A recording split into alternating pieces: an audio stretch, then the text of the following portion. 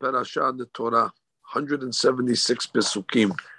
And we're behind the 8 ball because we missed last night because of the holiday. So we have a lot of work ahead of us, a lot of subjects in this parasha. Parasha is called again Naso. Remember, we're learning the book of Numbers, and the Parashat Naso is a continuation of the numbers that we started last week. It's not the whole parasha, but at least the beginning is a continuation. So by the bit otherwise, Moshe Lemor, Naso et rosh bnei Gereshom, gam hem lebet amotam lemishpechotam. So we learned last week the Levi family primarily was the family of Kehat, and Kehat had or Levi family had the Gereshon, Kehat, Umrari. Those were the 3 families of Levi. Again, Gereshon, Kehat, Umrari. Last week we learned about the Kehat family. They were the ones that were in charge of carrying the holy vessels. And now we talk about the Gereshon family. Again, these are families of Leviim. So now we're going to see exactly their responsibilities. Ben Shiloshim Shana B'Ma'ala Ad Ben Hamishim Shana Tefkod Otam. So their census, we count their families, we count between 30 and 50. Because that's the ages that they're fit for service as Leviim. Kol haba l'spos haba la'avod avodat be'ohel moed. Zot avodat mishpechot ha-Gershoni. The job of the Gershoni family, la'avod ul-masab. They also had a job of carrying different parts of the Mishkan. V'naseu et yiriot ha-Mishkan. So they took the yiriot. Yiriot were the panels that covered the Mishkan. Actually, the lower panels, they would carry them. Ve'et ohel moed. They would carry as well ohel moed. That is the panels that were above it. There was a second panel of covering, and miksehu, and the covering above that. That was the red skins, the red skins that covered the Mishkan. So basically, they were in charge of carrying the 3 roofs that covered the top of the Mishkan. Ve'et masach petach ohel moed, and they also carried the screens at the entrance of the Mishkan, the different curtains. Ve'et kal'eh haser, the kilaim is again the different curtains in the courtyard separating the different sections. Asher ala Mishkan ba'ala mizbeach saviv ve'et metrehem, and also they would carry their ropes, because the curtains were held up by ropes with pegs on the ground. Ve'et kol kelei avodatam, and all the different vessels. Ve'et kol asher ya'aseh lahem ve'avadu, and that was their basic service. So now we know the family of Gereshon. Al pi Aharon u'banav tihiyeh kol avodat bnei haGershoni. And we learned last week as well that we learned that the Aharon, his family was in charge of the whole Kohanim family, and Itamar, who was the son of Aharon, helped manage the family, that she says. Ve'ezem habanim memune alehem biyad Itamar. So Itamar was the Kohen in charge of managing the Gershon family. Bnei Gershoni l'chol masam l'chol avodatam, ufkatem alehem mishmeret l'chol masam, zot avodah b'shmot bnei Gershoni bo'el moed u'shvatam biyad Itamar. Fine, so Itamar was the Kohen that managed them. Now we have one more family. So we did the Kehat family, now we did the Gershon family. Now we need to get to the Merari family. That's the 3rd son of Levi. Bnei Merari, lemishpechotam, lebet abotam, tefkod otam. So they were counted also part of the census. You're counting them again, ben shiloshim shana v'ma'ala, v'ad ben hamishim shana, between 30 and 50 years old. Tefkedem, again, they're coming to serve. in Ohel Moed. Now this is Mishmeret Masa'am. This was their job. So they had a hard job, these guys. They had to carry the actual kerashim. That's the beams that made the walls of the Mishkan. Those are the heavy wooden planks. Ubrihab, Birihab is the locks, actually the bars that went through the planks. If you remember, we learned that in Terumat Tzaveh. Ba'amudah ba'adanab, and the pillars and the sockets. And we said there were sockets underneath these pillars in order to keep them from falling. Ba'amudeh haser sabiv, also the pillars of the courtyard, the adnehem and their sockets, mitedotam and the pegs, metrehem and the ropes that kept everything up. So basically, if you wanted to know the main function or purpose of Shevet Levi, they were the transporters of the Mishkan. People are moving, so you need a moving truck to move their furniture, to move the clothes. So when Bnei Yisrael were traveling in the Midbar, everybody carried their own stuff, but you needed somebody to be designated to carry the Mishkan. So they were I don't want to belittle them by calling them the moving service, because obviously it's a lofty job. It's a very holy job to carry the Mishkan. Right. But each family got a specific area of the Mishkan that they were responsible for, and they would have to, dismantle it and then carry it, and then when they got to the new location, they have to make sure that they, reassemble it. Now the pasuk says, "Vayifkod Moshe v'Aaron u'Tzia eda et bnei kehati le'mishpe'otav u'beit avotam v'ben 30 shana v'amad v'chamshim shana kol ba'al asama la'avodah b'toat moed v'ayu pekudehem le'mishpe'otav." So now we're going to count the family of Levi. So Kehat had, what does it say here?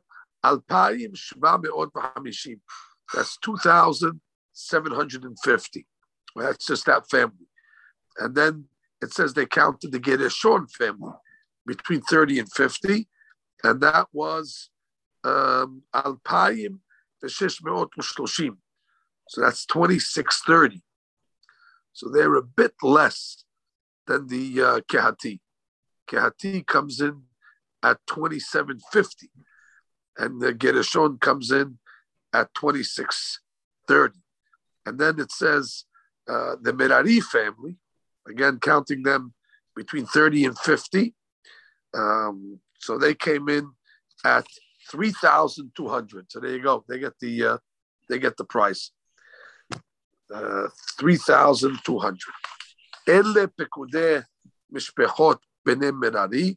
This is the countings of the family of Merari.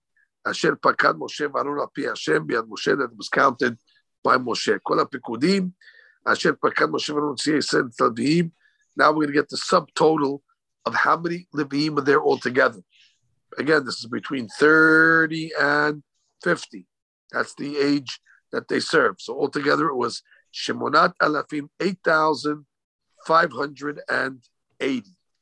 That's the magic number of the night. 8580. Now keep in mind, besides the fact that they were the transporters of the Mishkan, which is obviously a very important job, but they were also in charge of the music. They were the band. In the Beit HaMikdash, they had music. When they brought the Korban, they would have instruments. And the Leviim were in charge of playing the instruments. So they were the band, and they were also the choir. They were in charge of singing the different, Tehillim and the different songs that were sung on a daily basis in the Mishkan. So that's that she says they used to play the cymbals. That's the harp, the different instruments, the flute.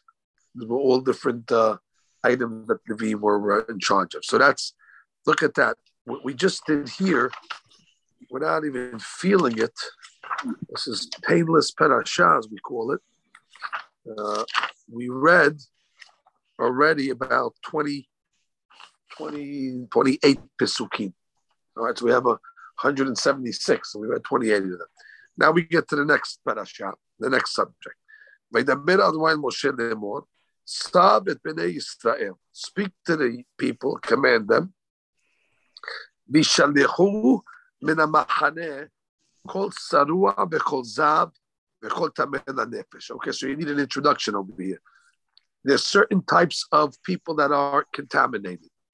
One is a person that's called the Zav. Zav means he has an emission that comes out of his body and it renders the person tameh. You also have a tzarua. Tzarua is a leper. Somebody has leprosy. And somebody that came in contact with a corpse. So those are three types of tum'ah. So the Torah comes and tells us that certain people that are contaminated are not allowed to live within the camp of Bnei Israel. They have to be sent out until they get pure, then they can come back in. Now, you must know that the camp was divided into three sections. I want to talk about the three sections. First is the Mishkan proper. The Mishkan proper and that whole area is called Mahaneh Shekhinah, the camp of the divine presence. And then you have around that, which means outside of the Mishkan, around in the perimeter, that's called the encampment of the Leviim. That's called Mahaneh Leviyah. And then past that, you have another camp, which is called Mahaneh Yisrael, which is the camp of Israel. So again, you have the Mishkan, that's Mahaneh Shekhinah. Then around it is Mahaneh Leviyah. Then around the whole encampment is Mahaneh Yisrael. Now, when we have over here a leper is somebody that has leprosy. That's called a tzarua. So he's got to be sent out of all the camps. They send him out of Shekhinah, Leviyah, and Yisrael. So basically, he's sent out, all the way away. Now, a zav mutar b'machaneh Yisrael. A zav has to be sent out of two of the camps, Shekhinah and Leviyah, but he can live in the parameter of Machaneh Yisrael. And a tameh lanefesh, that's somebody that comes in contact with corpse tum'ah, mutar af b'shel Leviyah. So he's only forbidden to be in the Shekhinah area. So corpse tum'ah is the least in the sense of being sent out. Then you have Zav, sent out a little more, and the Tzarua is sent out to the whole camp. That's a very, very important distinctions between the different people.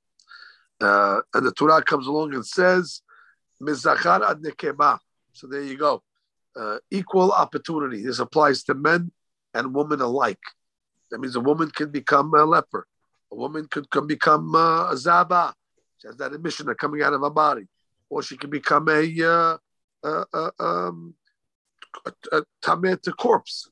So that whatever applies to the man applies to the lady as well. And the Torah says they will not defile my camp in which the presence of God rests. We have one more pasuk. Vayasuken b'nei Yisrael. Well, once they got the law, so they followed the law. Vishalechu otam el mechutz lamachaneh, and they sent out these people to their respective areas. Kasher diber Hashem el Moshe, just as God spoke to Moshe, ken asu. So they did it. So that's the law of the Jews that are limited in their access to different camps because of Tumah. Now you have to point out it's only a temporary situation because once they get pure, they come right back to their something that we don't have today. Could you imagine? I mean, we had quarantine for a couple of years and masks and all that other good stuff. But could you imagine the olden days that somebody would have an emission out of his body, and they would come home to his wife and say, "I got to move out." They said, "Where are you moving?" We have to move outside the camp. Or a person has leprosy, forget about it. He's got to move outside all three camps, and he's got to live there for a week or two until he gets better. So, yeah, it's a different different society, we don't have this concept over that a person has tum'ah and therefore is not allowed to be in certain areas. Today, the guys whose tameh sits in the front row, as we know. But in the olden days, they had a different standard. Okay, there you go. So we did about 40 pesukim. Hashem, we'll continue this tomorrow night. Any questions? Yeah. Just wanted to ask, what if they had children? What is that? What if they had children and they were out of the camp? Did the children go with them? No. Get a bed. It's with that babysitters. Have you ever a babysitter? Oh, okay. That's it. Babysitters. That's where probably it was invented. Okay. No, they didn't take their children. They had to go out there alone. Okay. Sometimes they can take their wives. Actually, their wives. It depends. If they were contaminated. Yeah, if it contaminates their wife or not. So certain things, the Gemara makes dispensations that the wife can go with them. Not always. Okay, beautiful.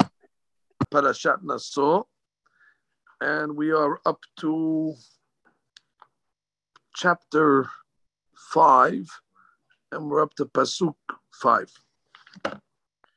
And we're learning the Refuah Shenema Chaya Sara Bat Simcha. Vaydaber Adonai Moshe lemor. Amen. Ish or Isha b'ku'atot ha'adam. Lem'ol ma'al b'Hashem b'Hashema ha'nefesh shahi. So we're talking about over here about a person who steals. And after he steals, he swears falsely that he didn't steal. And he denies it. So the Torah comes along and says, "V'hitvadu et hatatam," they must confess their sins. Asher asu, v'heshiv et ashamo berosho, so he must return the stolen object. V'hamishito Yosef alav, and he must add a fifth. That when he returns it back, he doesn't only pay back the principal, but he pays back principal plus 20%, and to the one that he stole from. So that's the law of stealing. Now it's an interesting case over here. The Hidush over here is that, let's say he steals from a convert.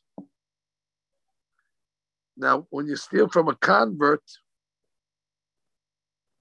which we'll see now, okay, we'll get the stealing from the convert, but this is stealing from a regular guy. So the Torah says you have to pay back, and you have to, if you swear falsely, and then you get he admits that he swore falsely, then he has to pay back, like we said, 1/5, one or keren, and then the homish, and then the pasuk says, "Ve'im en la'ish goel lehashiva asham elav ha'asham hamushav." Now, let's say the person doesn't have, he's not around, let's say he dies, and he doesn't have inheritors. Now, what's the case that a person will not have inheritors? Everybody has inheritors. That means you should go to the closest of kin. So it's talking about a convert. A convert, as we know, if he dies, he has no convert. There's no relatives, because he's just he came into the religion without. His father's not his father, his brothers are not his brothers, so he's really not related to anybody. So let's say a person steals money from a convert and then he dies. So now he has to pay back. And normally you'd pay back the closest of kin. But in this case over here, where he's a convert, there's nobody to pay back. So the Torah says you give it back to the Kohen. So that's the case. You give it back to the Kohen. That's one of the gifts. Like we learned many times, the Kohanim get many entitlements, like terumah, and they get the first shearings of the animals, and they get the meat. So one of the things that the Kohanim get also is this payment, that if there is no relatives to pay back to, so the Kohanim make the, and they get the 1/5, as we said. Okay, so that's that. Melevad ela kippurim. Now, besides the fact that when a person steals and swears falsely, he has to pay qurban as well. That's a special korban he brings, and that's fine. Okay. V'chol teruma lechol kodshe b'nei Yisrael sheyakribu lakohen lo yihyeh. Furthermore, the Torah now tells us that when a person is giving teruma, so we know that teruma is 2% of the fruits. So 2% you have to give to the kohen as well. So that's the law of teruma.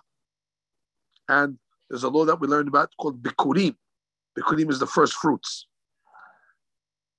So that's, again, we're learning about all the different entitlements. Basically, if a guy has a tree, so the first fruits that grow, so he has to put them in a basket, and he has to go give it to the kohen.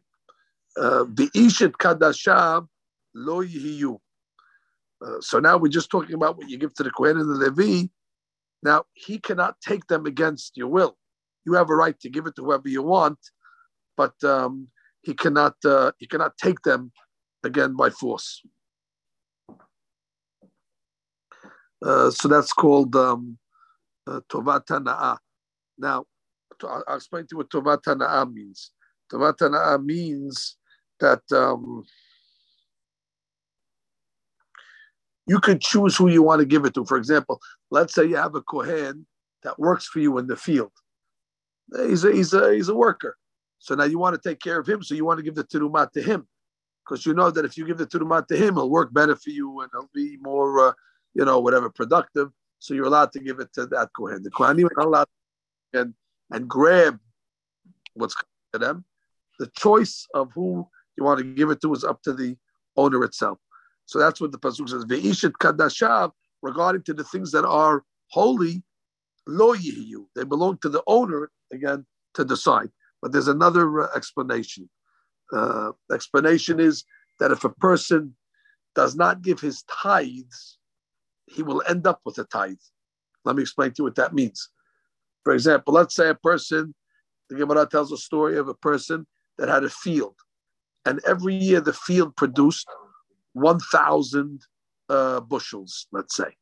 And he gave 100 to the Maaser, he gave 100 to the Levi, like he's supposed to. He gave 10% to the Levi, so he gave 100 every year. And then he started to say to himself, well, that's a lot to give. So he started to give less and less and less until he stopped giving. And what ended up happening, his field only produced 100. And the Gemara says, God says, if you want a beracha, you give me 100 and keep 90. But if you want to keep everything for yourself, then you're going to get the 100 and I'm going to keep the 90. So therefore, if you want to go partners with God, he doesn't ask for 50%. He only asks for 10%. So the pasuk is saying, "Ve'ishet kadashav lo yiyu." If a person keeps his entitlements, the entitlements that belong to the kohen, if he keeps them to himself, then ish hashir the kohen, what you're supposed to give to the kohen, lo yiyu, you will end up with. That means if you're supposed to give the kohen 10% or the Levi 10%, you're going to end up with 10%. So therefore, basically the rule is you have to give to get. The person thinks that if he gives, he's going to lose out. But actually, you end up preserving the night. But if a person wants to hold on to everything, so God says, no problem. What you were supposed to give to the kohen, that's what you're going to end up with. And that's a great lesson. This is a case where giving is actually receiving. The Gemara gives an example of a person. In the olden days, they used to buy meat, and they didn't have preservatives. They didn't have like a refrigerator. So how would they preserve the meat? They would put salt in it, and then they cover it with salt, and therefore it stays for many days. So one guy bought a 10-pound piece of meat, and the butcher tells him you better put salt on it in order to protect it. So he said, yeah, but if I'm going to put the salt on it, it's going to shrink, and I'm going to lose a pound. And instead of 10 pounds, it's going to be only 9 pounds. So I'm not going to put the salt. So what happened? He ended up losing the whole piece of meat. So you have to be willing to give up 1 pound in order to save the 9. The same thing when it comes to your money. You have to be willing to give a little out in order to preserve the rest. But if a person wants to hold on to everything, so then God says, I'm going to take away everything, and you're going to only be left with the tithe. And that's a lesson also when it comes to tzedakah today. We don't have tithes, but we do give 10% to charity. And therefore, a person, he shouldn't think that he's losing. Actually, he's really just preserving the principle that he has. So that's the parasha that we learned over here. So let's just review so far what we read tonight. Tonight we read about the law of God forbid if somebody steals and he has to pay back. He has to pay back. Remember, it's stealing and swearing falsely over here. So he has to pay back plus a fifth. And the guy's not around anymore. He pays his inheritors. And if the guy has no inheritors, he's a convert. He has no inheritors. Therefore, you have to give it to the Kohen. And you have to bring a korban in order to atone for the false swear. Now, very interesting. It's in this parasha. The parasha says, "V'hitvadu et hatatam," and they will confess their sins that they committed. And here, actually, we learn the mitzvah of confession. And we know that on the high holidays we make confession. Hatati, amiti, pashati. Where in the Torah does it say you have to make confession for sins? Right here. Now, the question is, but confessions is for all the mitzvot, not only for stealing. Why did the Torah write the law of confession by stealing? It could have written it by any law. And I saw from the Sfat Emet, he says, beautiful. He says, because that when a person sins, it's actually a form of stealing. Every sin. Why? Because God gave you the body. God gave you your life. And you're supposed to use it for what the manufacturer suggests you to use it. But if you use it for something that was not intended, so you're using your body for the wrong things, that means you're basically stealing it for the wrong purposes, because God only gave it to you for this, and therefore you're misusing it. So therefore, every sin is actually a form of stealing. So that's why the law of confession is written by the law of stealing. That's why if you pay attention to the prayers that we make on Kippur, at the end of Yom Kippur service in Ne'ilah, the whole Ne'ilah service is talking about forgive us for the sin of stealing. And the rabbis ask, why are we highlighting that mitzvah out of all the mitzvot in the Torah? And the explanation was because every mitzvah is a form of stealing. It's abuse. Hashem gave you your body in order to do mitzvot, and instead using the body to do avirot. So that's a form of misuse of an asset. So that's what we learned. And then we learned tonight also that one has to give the terumah and the bikurim. Bikurim, we said, is the first fruits that also belongs to the Kohen. And then we said that if a person wants to give terumah to the Kohen, it's his prerogative to give it to the Kohen that he wants, and he can get a benefit from it. And the Kohen is not allowed to grab it by force. Furthermore, we learned that if a person holds his tithes and does not end up giving them to the Kohen, so then the Torah says that actually that's all he's going to be left with. Okay, that's the short version of tonight's lesson. Some interesting laws. We'll stop it over here. We're learning for the Shlema Hayas. Tomorrow night, Sotah. Whoever wants to hear an interesting story, check in early tomorrow night. We're going to learn the controversial, very fascinating story of the Sotah lady. Rabbi. Perek 5, and we'll start at Pasuk 11. Vaydaber Adonai Moshe lemor, daber bnei Yisrael, speak to the children of Israel, va'amarta alehem, speak to them and say, ish ish, ki testeh ishto. In the event that a person's wife becomes goes astray, I mean, she goes off the path. Now, why does it say this parasha after what we just learned. The last thing we learned, Torah always puts parashiyot that are connected to each other for a reason. So what's the reason why Parashat Sotah is next to the parasha that was written right before it? Well, the parasha right before it said, if you remember last night, that you're not allowed to hold your gifts to the Kohen. You have to give the Kohen title to him. You have to give him the Terumah, and you have to give the Levi the Maaser. And the Torah is telling us that if a person will not give his gifts that he has to the Kohen, eventually he's going to need the Kohen. His wife becomes a Sotah, and now he's going to have to go to the Beit HaMikdash, and he's going to have to ask for special waters. The Kohen will tell him, now you came to me. Where were you when you were supposed to give me my gifts? So Hashem punishes a measure for measure. You try to hide away from the Kohen, you're going to end up needing the Kohen. And then the Torah says, Ish, Ish. And why does it say a double language? A man that his wife goes astray. So the Torah is teaching us that when a lady goes astray, she's actually rebelling against two men. Ish is her husband, and Ish is a reference to God, because God is also called Ish, like the Pasuk says, Hashem, Ish Milchama.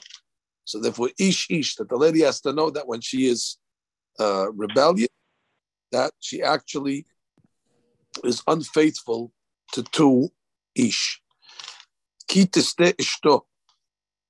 The Torah comes along and says, on this, Shanu Rabotenu, en hamena'afim no'afim ad shetekanes bem ruach shetut.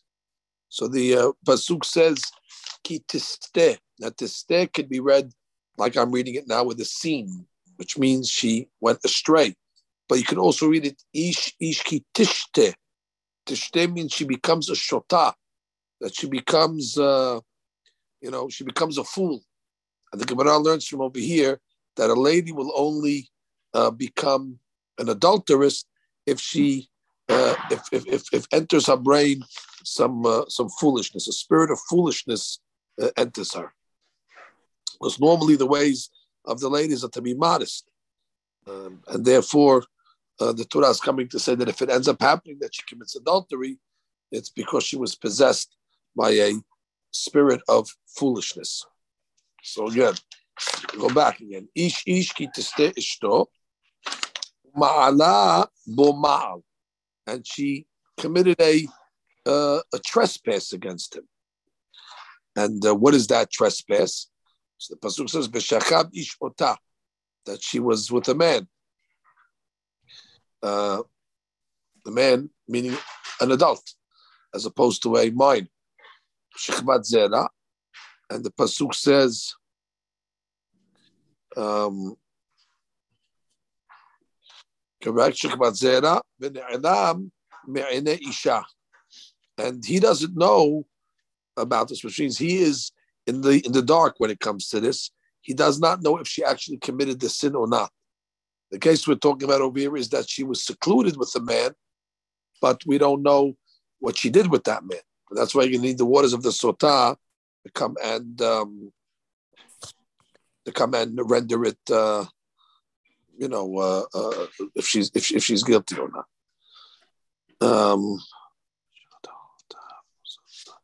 Fine. Now the Torah comes along and says that Venistera, she was secluded. Vehi nitma'a. Now, how long does she have to be secluded for? The amount of time, as she says, to have an adulterous relation, however long that takes. And the pasuk says, "Ve'ed en ba." There's no witnesses over here. That means if there was witnesses that say that they saw the actual act, she doesn't drink. She only drinks when we don't have witnesses, because we don't know exactly what she did. V'hid lo nitpasa, and the pasuk says, and this was not done by force, because if a lady was taken by force by another man, she's permissible to go back to her husband, unless her husband is a kohen.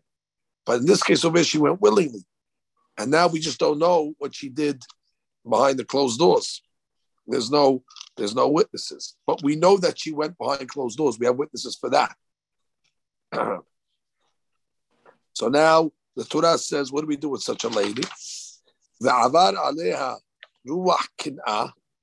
So the Torah says that for this case to work, the husband had to have been warn his wife first.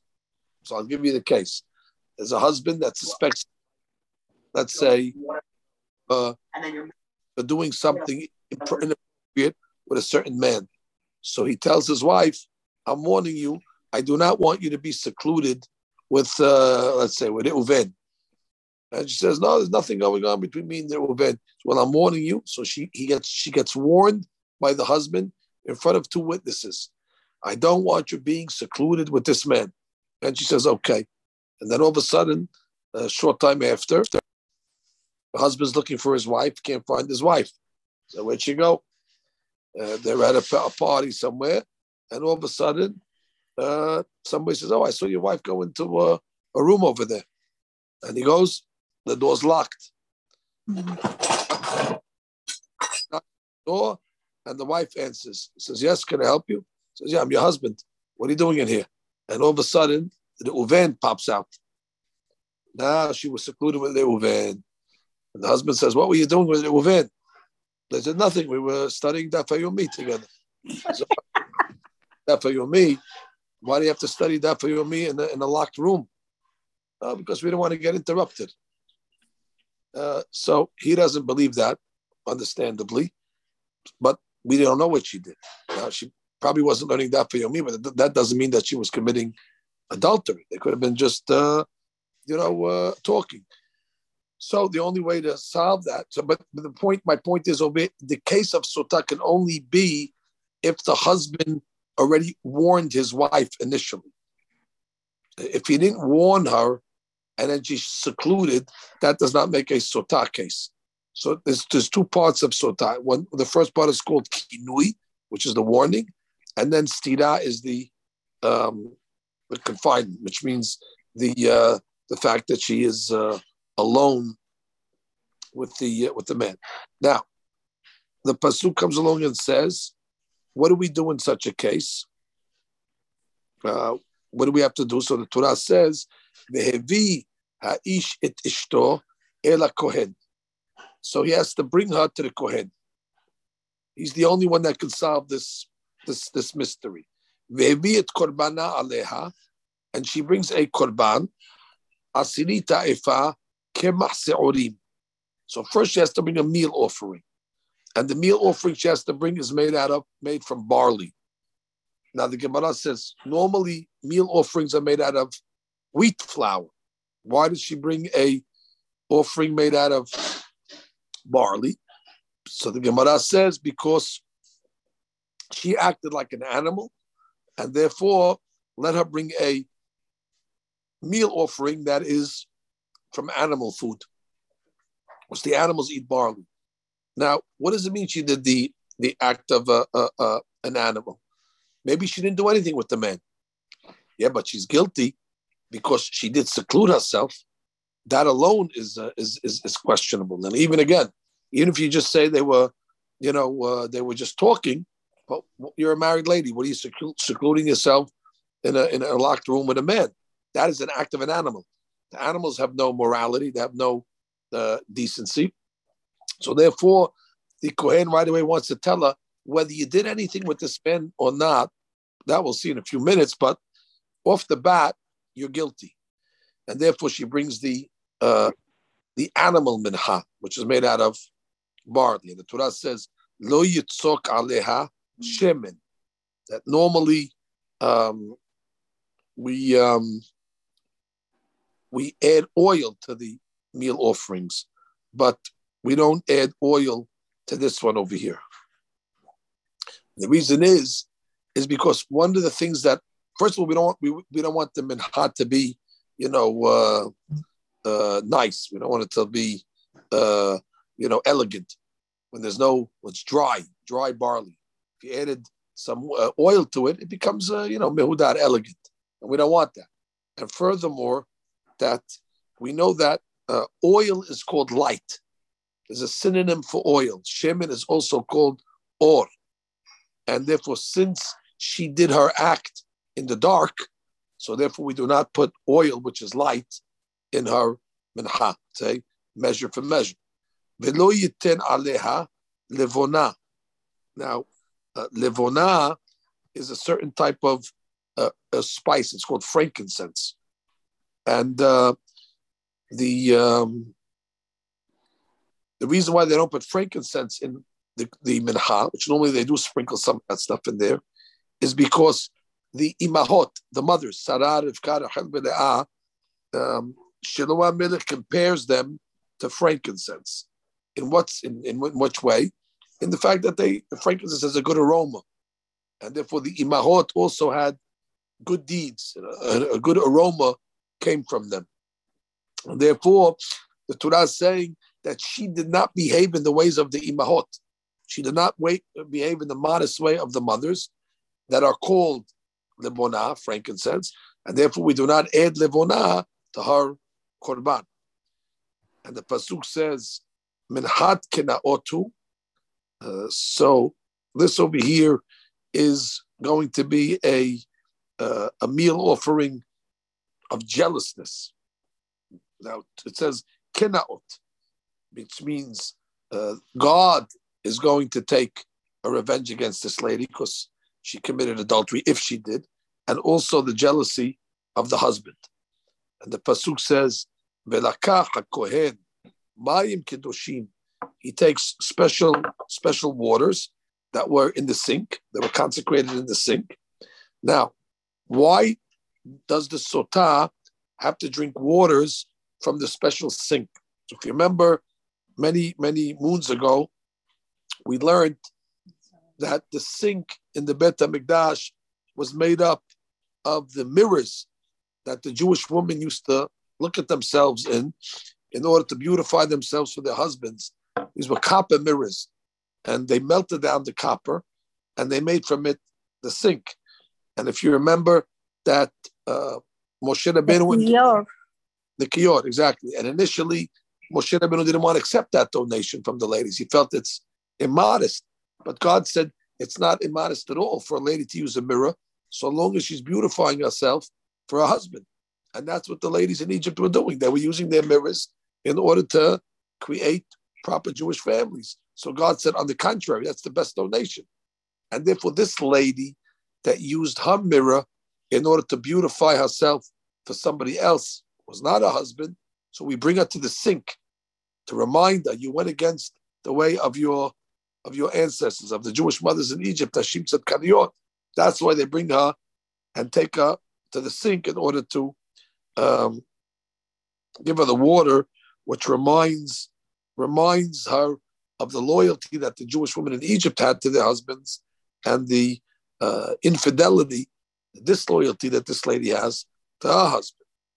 Now, they take water and they put it in a kilicheres. A kilicheres is a earthenware vessel, which is a very cheap vessel. Now, why do they put it in a cheap vessel? Because when she was committing her act of seclusion and maybe adultery, what did she do? She gave the adulterer wine to drink. That's usually part of the process. And they probably had some nice goblets, and she poured the wine into the goblet for him. So therefore, measure for measure, instead of now drinking from a fancy wine goblet, you're going to drink from a earthenware vessel, which is a cheap vessel. So everything that we're doing to the lady is actually a measure for measure. And we're going to add dirt into this water. So now it's bitter water. And she has to drink it. Because when they were secluded, what were they drinking? They were probably having a drink of wine, which is very, very tasty. And now she has to drink it in a low cup, and she has to drink a bitter drink. The Amida Kohen et Isha Lifnei Hashem. Now the Kohen brings the lady in front of Hashem. Now, what does it mean? He brings her in front of Hashem. So the Hakamim come along and say that they walk around the Beit HaMikdash. in order to tire her out, because maybe she'll confess. Just like they do when they take a captive. They deprive them from sleep, and they do all sorts of things to get them to confess. They walk the lady around the Beit HaMikdash until she finally says, "Okay, I'll admit it, I did it."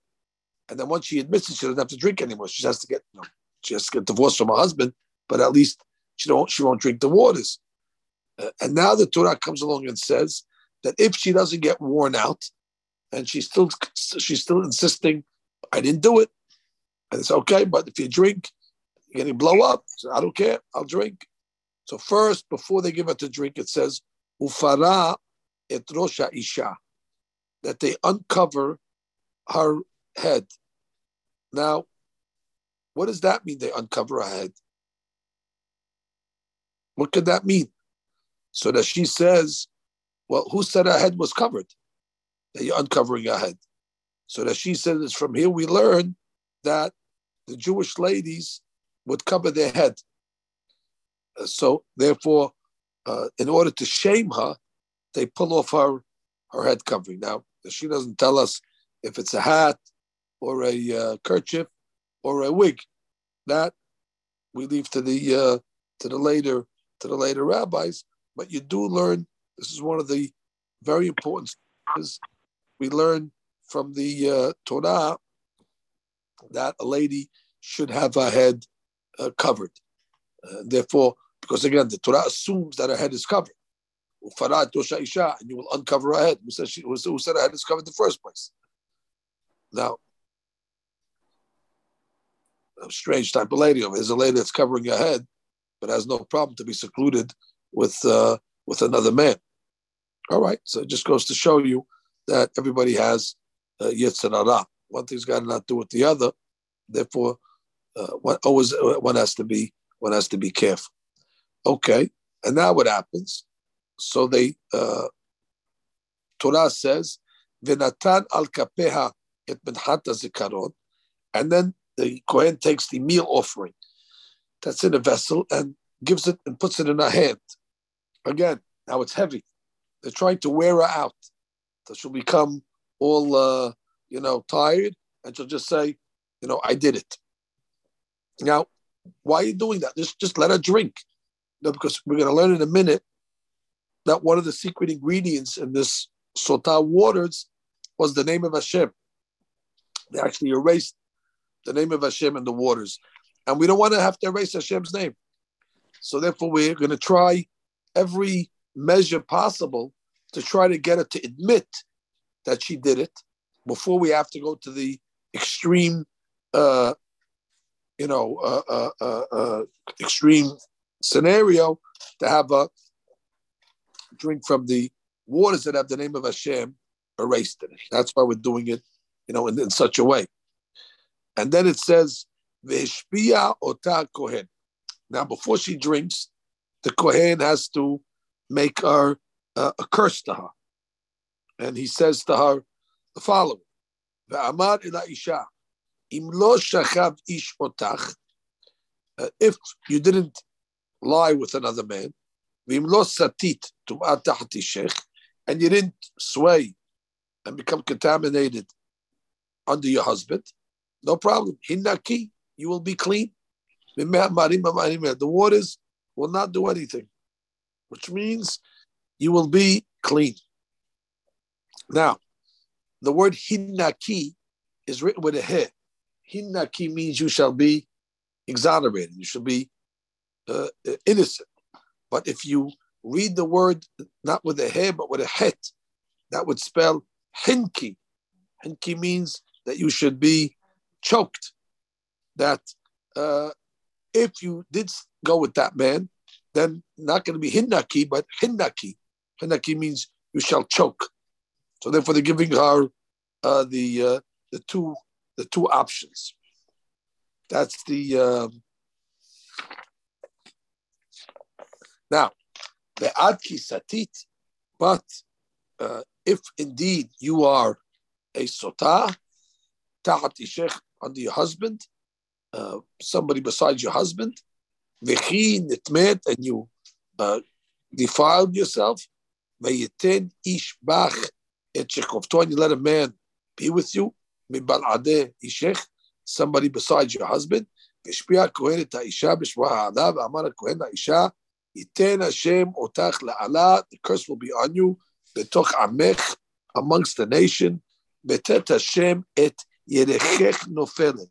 So her thigh will fall, it shall collapse, and it bitnat sabah, and her stomach will be bloated and actually extend.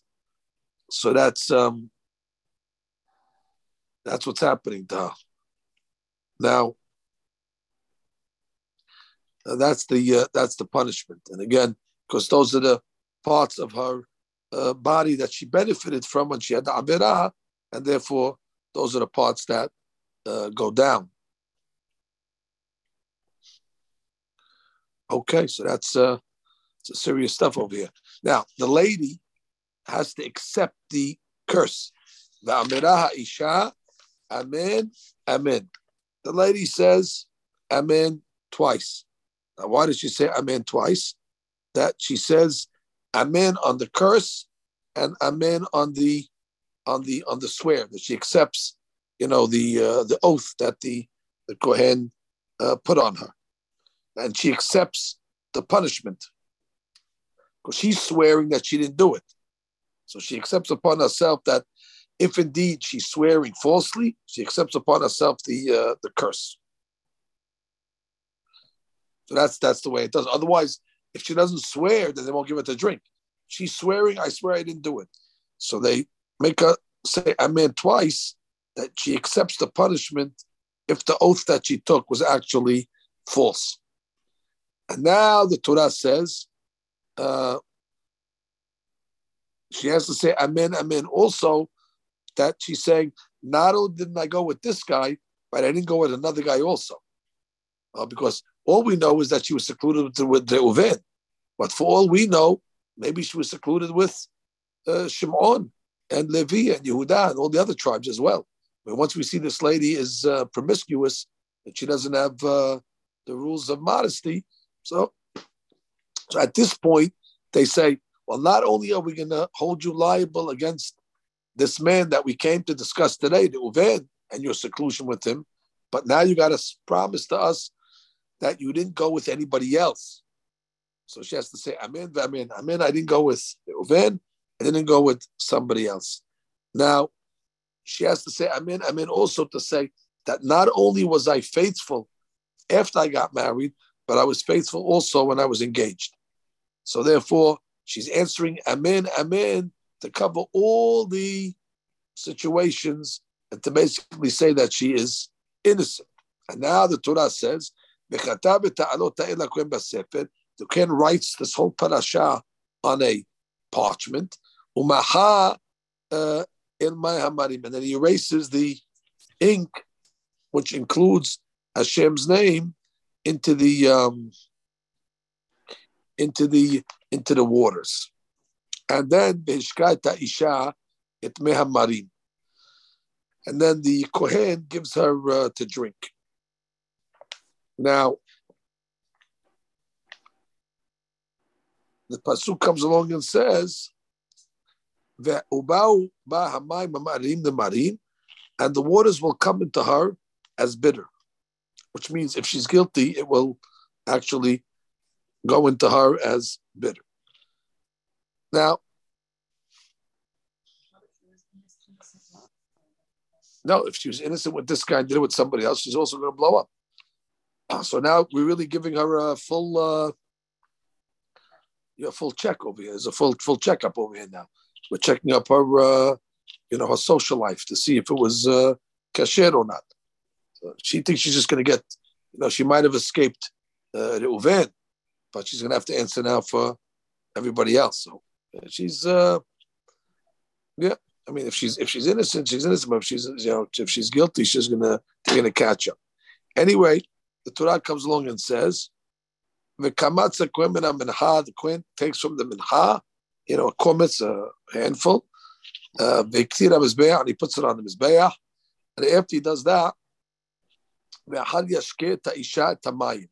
then he gives the lady to drink.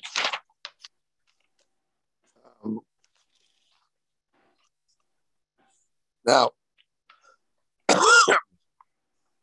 let's say a lady during the process says, you know what, I don't want to drink. So you can't force her to drink. But if she doesn't want to drink, then she must divorce her husband, because we don't know what she did. If she actually was with this man, then she's forbidden to her husband. But she's saying, I don't want to drink. Okay, I don't want to drink. No problem. Now you have to divorce your husband. But once we erase Hashem's name in the water, we don't let her say, I don't want to drink anymore. Because now that we erased Hashem's name, that's the point of no return. Now she has to drink. Because you had a chance to say you don't want to drink before that point. So if after we erase Hashem's name, she doesn't want to drink, we forcibly put the water down her throat. That's against her will. Again, unless she said, I did it. If she just says, I don't want to drink, by that time already, they're going to forcibly put it down her throat.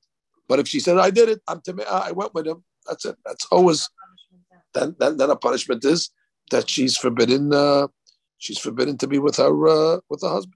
That's it. She cannot be with this guy either. She's forbidden to her husband. She's forbidden with the Uben.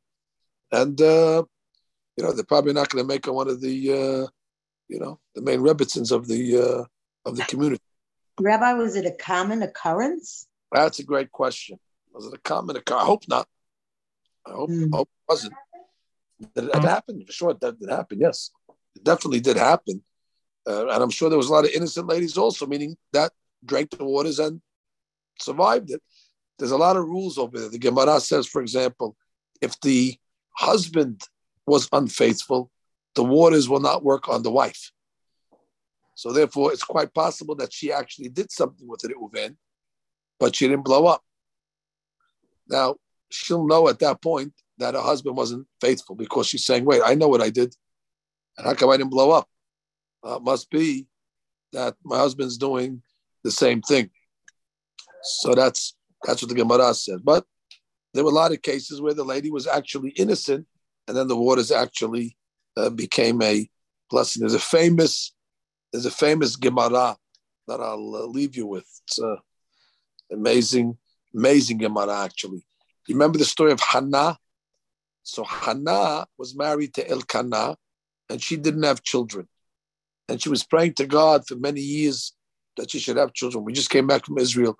Supposedly, they took us to the place where Hannah prayed for children in the Mishkan in Shiloh. All right, I don't know how they know exactly that's the spot, but they took us there. Makes for a good story, at least. Anyway, Hannah, one of the things she said to God is that if you don't give me a child in the normal way, I will seclude myself with a man, and then my husband will be forced to take me to the Beit HaMikdash to drink the waters. And since I will be innocent, the waters will be a blessing, and you'll have to keep your Torah honest, which you promised that if a girl is innocent and drinks the waters, so then already she has a baby. So she was going to leverage the law of Sotah to her advantage by saying that she'll drink, and then God has to keep his word that if the girl is actually innocent, that the waters become a medicine, a fertility serum. But of course, it didn't come to that. But that's what she was using. She was using that. The Torah comes along and says that if the last Rashi,